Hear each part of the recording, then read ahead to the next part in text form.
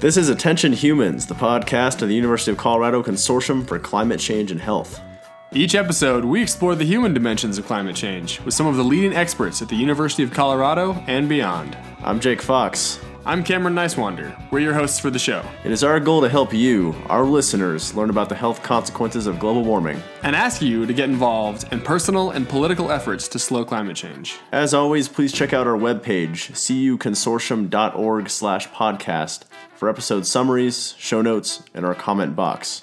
Without further ado, on to the show. And this long line of cars is all because of you.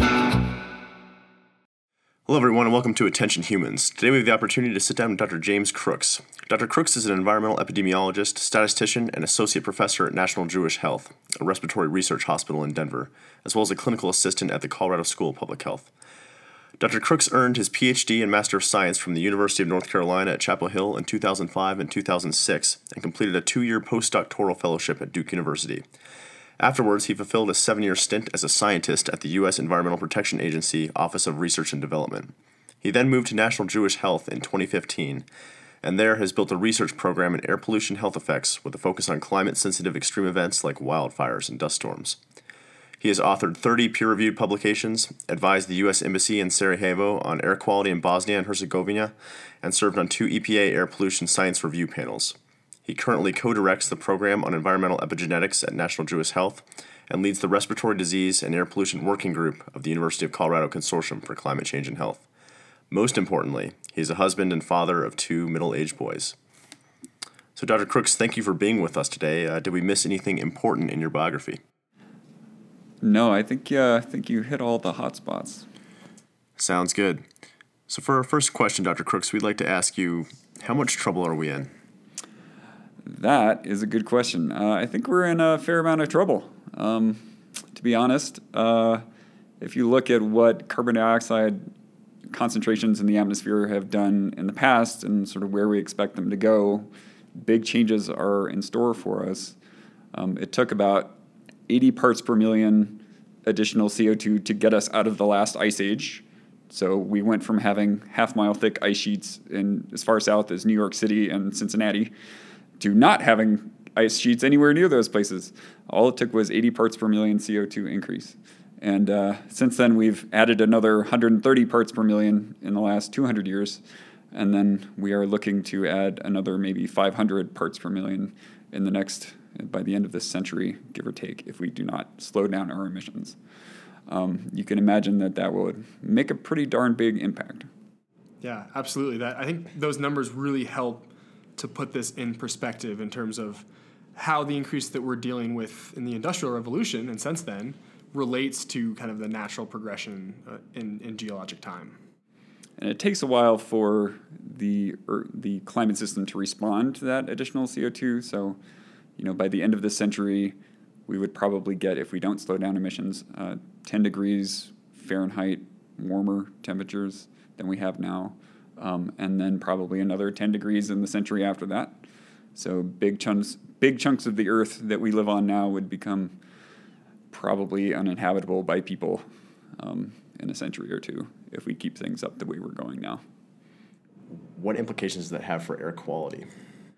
Well, so for air quality, there are a couple of implications. There's some air pollutants. I'm thinking specifically of ozone, which is a component of smog. Ground level ozone is a respiratory irritant, and so it can make you have asthma attacks. If you have asthma, it can exacerbate COPD. It can make your chest feel tight.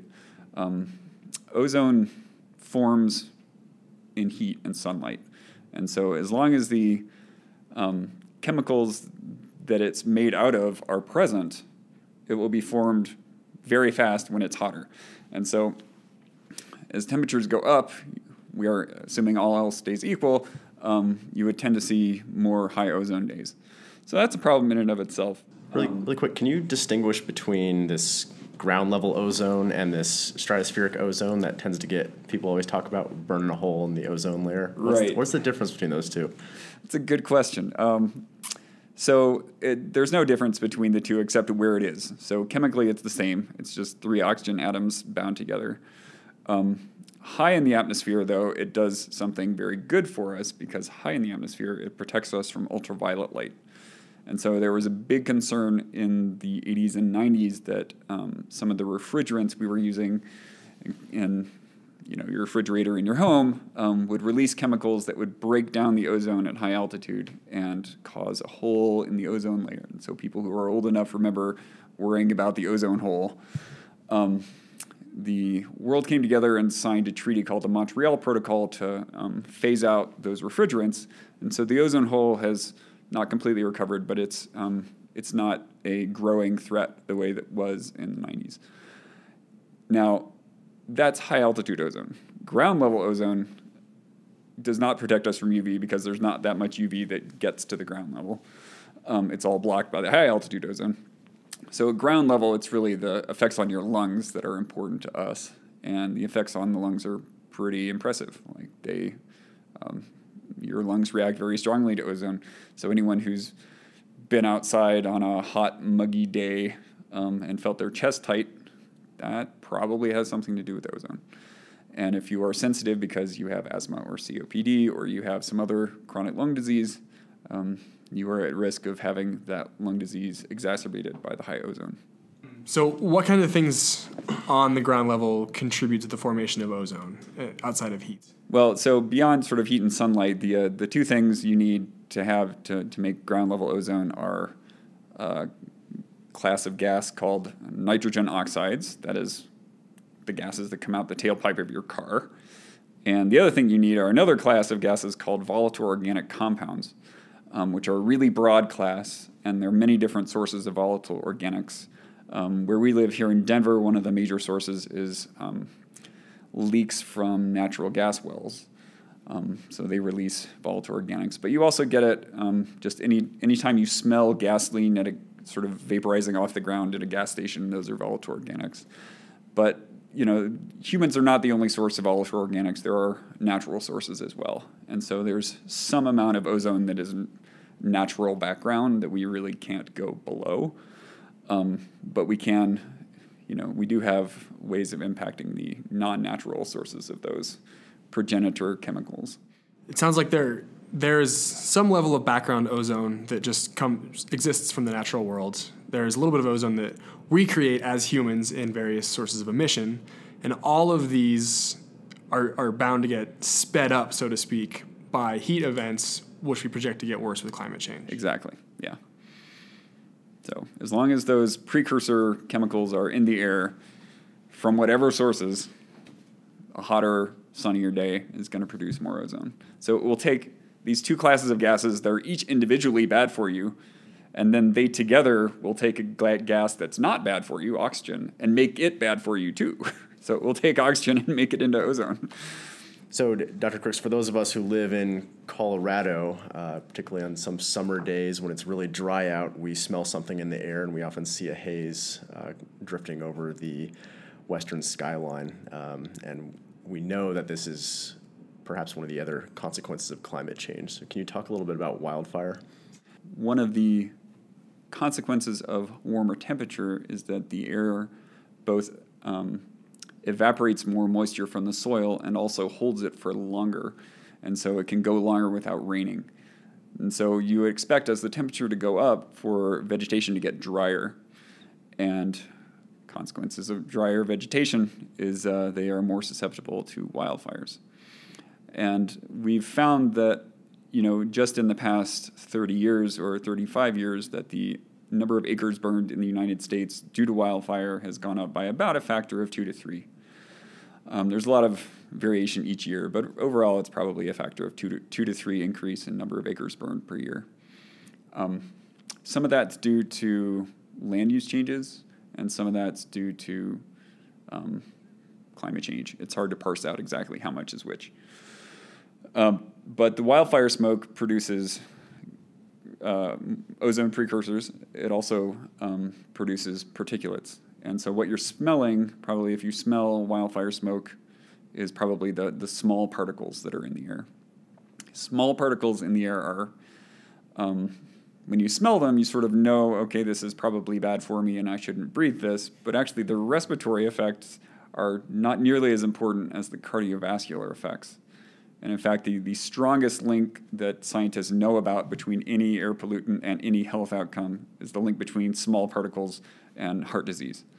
Can you unpack that a little bit? So that's kind of counterintuitive to some people, or you breathe things in. Why would that affect your heart? Yeah, I know. It's totally counterintuitive. And, most people who are cardiac patients have never thought about it, probably. So what happens is if the smaller particles can get deep into your lung and either sort of lodge in the lung where they get attacked by your immune system, sort of in at that point, and then those immune cells can spill over into the rest of your body and induce systemic inflammation. And systemic inflammation is something that your body does that encourages heart disease and encourages heart attacks in people who have heart disease. Sometimes the really small particles don't just get stuck in your lung, though. They can actually pass through the lining of your lung into the bloodstream itself. And so they can directly cause an inflammatory response wherever they end up landing in your body. And there are evidence from, this is kind of gruesome, but human cadavers, where people have dissected human cadavers and found tiny particles in brains of human cadavers that are surrounded by little nodules of immune cells. They've also found tiny particles that are being attacked by the immune system in placentas. So there's evidence linking particles not just with heart disease, but pretty much anything else that involves inflammation. So yes, heart disease is the most important health impact, but there are others too, like neurological impacts, because you can find them in the brain. There are impacts on birth weight because you find them in placentas. So the impacts of particles are sort of hard to overstate because there are so many. Pretty much any disease process that your body has that involves inflammation is going to be exacerbated by breathing small particles.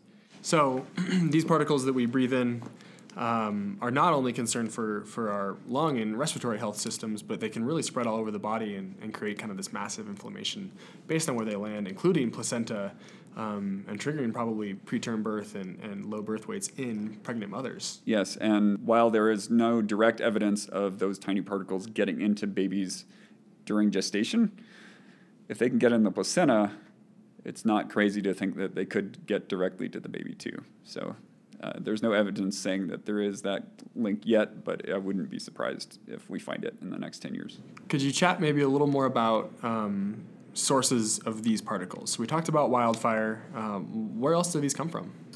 Well, so the sources that humans directly cause would be things like burning fuel, because particles can be formed through the combustion process. So some tailpipe emissions are particles. They're not a ton.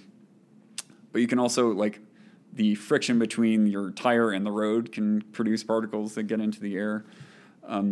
But other major sources are like power plants, fossil fuel power plants. If they don't have emissions control technology on them, are major sources of airborne particles that are pretty small. How does climate change factor into increasing this particulate matter? Well, so climate change, with the extra heat and the dryness, you can get more wildfires. You can also get more dust storms. It's not clear how many more we're going to get yet, but it does seem very likely that if you have drier areas that are undergoing drought, and so the vegetation cover dies, it's easier to kick the dust up when there's dryness and soil moisture is low and vegetation is low. And dust are another source of fine and also large particles that are known to have pretty severe health impacts. Yeah. So we grew up here in Colorado, and we've heard that word drought thrown around a lot all through our childhood. But we seem to be doing okay. I mean, still turn on the faucet, water comes out, people still water their lawns. I mean, is this going to get worse in the future? That is a tough thing to say for Colorado, because we are pretty dependent on runoff from snowmelt for water for most of the year. And as long as that snow continues to come down, either as snow or as rain, we should be able to capture it. There are other regions of the country where they're not that lucky. They don't have a lot of snowmelt to draw upon, and they have to pump groundwater. And so the issue is that groundwater is a finite resource, and eventually they will run out. And particularly if they undergo drought, they're probably going to have to pump it faster and run out sooner. What are those regions of the country? Well, the region that I know the most about is the Great Plains region, particularly the region that sits on top of the High Plains Aquifer, which goes from Nebraska down to West Texas and includes parts of eastern Colorado as well. That aquifer has already dropped in some places by, hundreds of feet over the past century, most of that drop being in the past 30 years. And we know that the Great Plains are susceptible to major droughts because we saw severe drought in the 30s and the Dust Bowl, and we could see drought again. The predictions are, at least for the southern Great Plains, to have more drought. So when you have more drought at the surface, it means you have to pump more groundwater to keep farming going. And the more groundwater you pump, the faster you use up that groundwater because it doesn't get replenished very easily, and eventually you run out. And when you run out, then farming becomes a marginal activity in those areas. And if farming becomes marginal, then there may be less surface vegetation, and it's easier to kick up dust. You talked about some of the health effects of the small particulate matter that comes from wildfire. Does the particulate matter in, say, a dust storm, is that a distinct entity, or is there a lot of overlap there? They're both pretty complicated mixtures of different types of particles, and sometimes, in wildfire case, gases as well. So it's sort of hard to do a direct comparison. And in fact, sometimes wildfires are so strong that they set up these convective currents in the air that suck up dust around them, and so you get wildfire smoke and dust mixed together. But when scientists talk about the health effects of particles, usually it's not the chemistry of the particle that we focus on that much. It's really the size, and because the size determines how far it can get into your lung. The further it can get into your lung, usually the worse the health effect's going to be.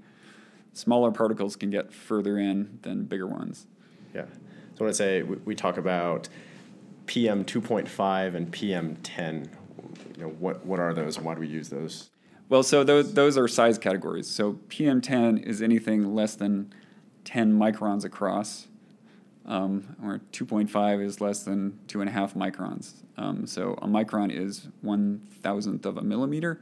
So these are pretty tiny particles. Usually, like PM 10, I don't have any hair, but you guys have hair, and you could probably fit maybe 5 of those PM 10 particles across a human hair, and 20 of them, 20 PM 2.5 particles across a human hair. So they're very small. It's hard to see each one individually, as it's, these are much smaller than the dust motes you see sort of in the sunlight in your house. Who is the most at risk from poor air quality? Well, so people who are already sick are certainly at risk. So people with respiratory diseases or people with pre-existing heart disease are going to be at risk for, spikes in air pollution. People with COPD or asthma can have to go to the hospital or have asthma attacks. People with heart disease could have strokes or heart attacks. So people with chronic diseases like that are going to, have some real trouble. The other groups that are probably at most at risk are folks who are vulnerable for other reasons, not just health, but age or socioeconomic status. So young people have developing lungs. They're pretty vulnerable to air pollution. Old people often have, even if they don't have chronic illness, they're still medically fragile compared to, people in the prime of life, and so it's easy to upset that their equilibrium. Does location matter at all? I can imagine some people would be more likely to be exposed to particulate matter in the air. Yeah, certainly, like for human-made particulate matter, if you live near a highway or you live near a power plant or a big industrial site, you're going to be exposed to a lot more than someone who lives far away. For wildfires, there's probably more wildfire smoke in the western U.S. than in the eastern U.S., so people in the West will probably be exposed to more. Dust is more of a local phenomenon. There's not a ton of, you don't see dust storms traveling thousands of miles. Used to during the Dust Bowl, that did happen a few times, but long-range transport of the particles is not common with dust. And so if, unless you live in Phoenix or Southern California or someplace that already has dust, you're probably not huge risk. Hey everyone, with that, we're going to close out this episode of Attention Humans. We'll continue next time with Dr. Crooks, where we'll talk a little bit about indoor air quality, how climate change can affect the allergy season, and hear his thoughts on what we can do to get engaged. Thanks for listening, and we hope you'll tune in then.